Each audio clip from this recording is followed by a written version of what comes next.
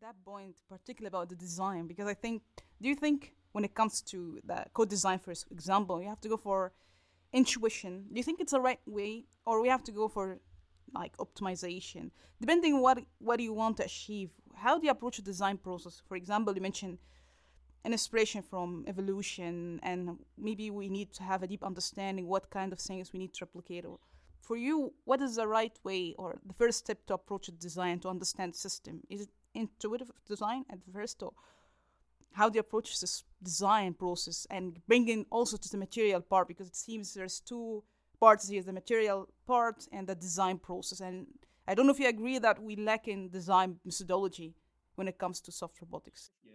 So that's a very good question. The co-design is a big, it's a big challenge, and so the way in which I'm a big fan of evolutionary approaches, because not only because they are very powerful way of exploring a complex nonlinear space with you can have multi-objective optimization as well. You can bring in optimization if you like as well. Although optimization, so maybe if you're looking after intelligence, is not something we may want to put too much the emphasis on.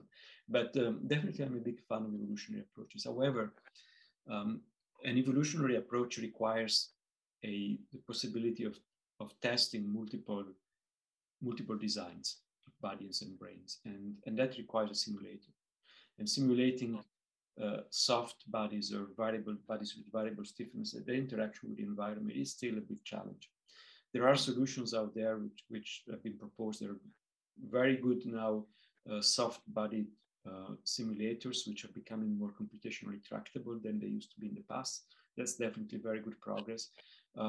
At the same time, there are novel ways of doing of modeling, of simulating these things. So whereby you use neural networks or artificial intelligence to predict some of the outcome of the simulator, some of the interactions between the robot and the environment. And you use a neural network for doing that prediction instead of simulating using, first principles rules. So I think there is a lot of work to be done on the simulator, but the simulator is necessary if we want to use evolutionary approaches.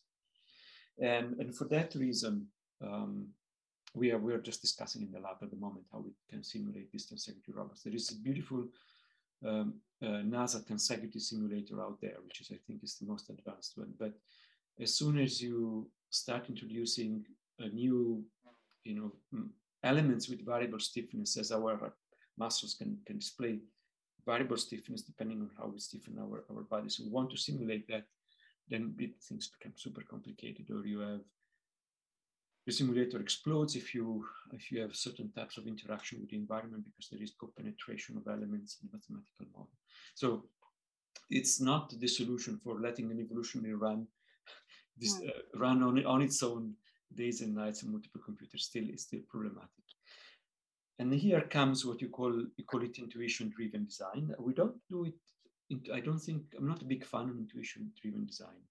I'm more a fan of looking at how nature solves a problem, and we do not mimic how nature solves the problem. Sometimes we do some close reproduction, but more often we don't do that. We just look at the principle, and then we try to see how can we capture that principle with the materials and the technology that we have, or with the computational strategy, for example, that we can use. Is it optic flow driven, or is it more of a neural network that learns by trials and errors? So we are more on the real reinforcement learning, or is it more a self-organized neural network, or an imitation learning? And what is the strategy? So we don't do intuition. We try to capture, to abstract biology to a certain level.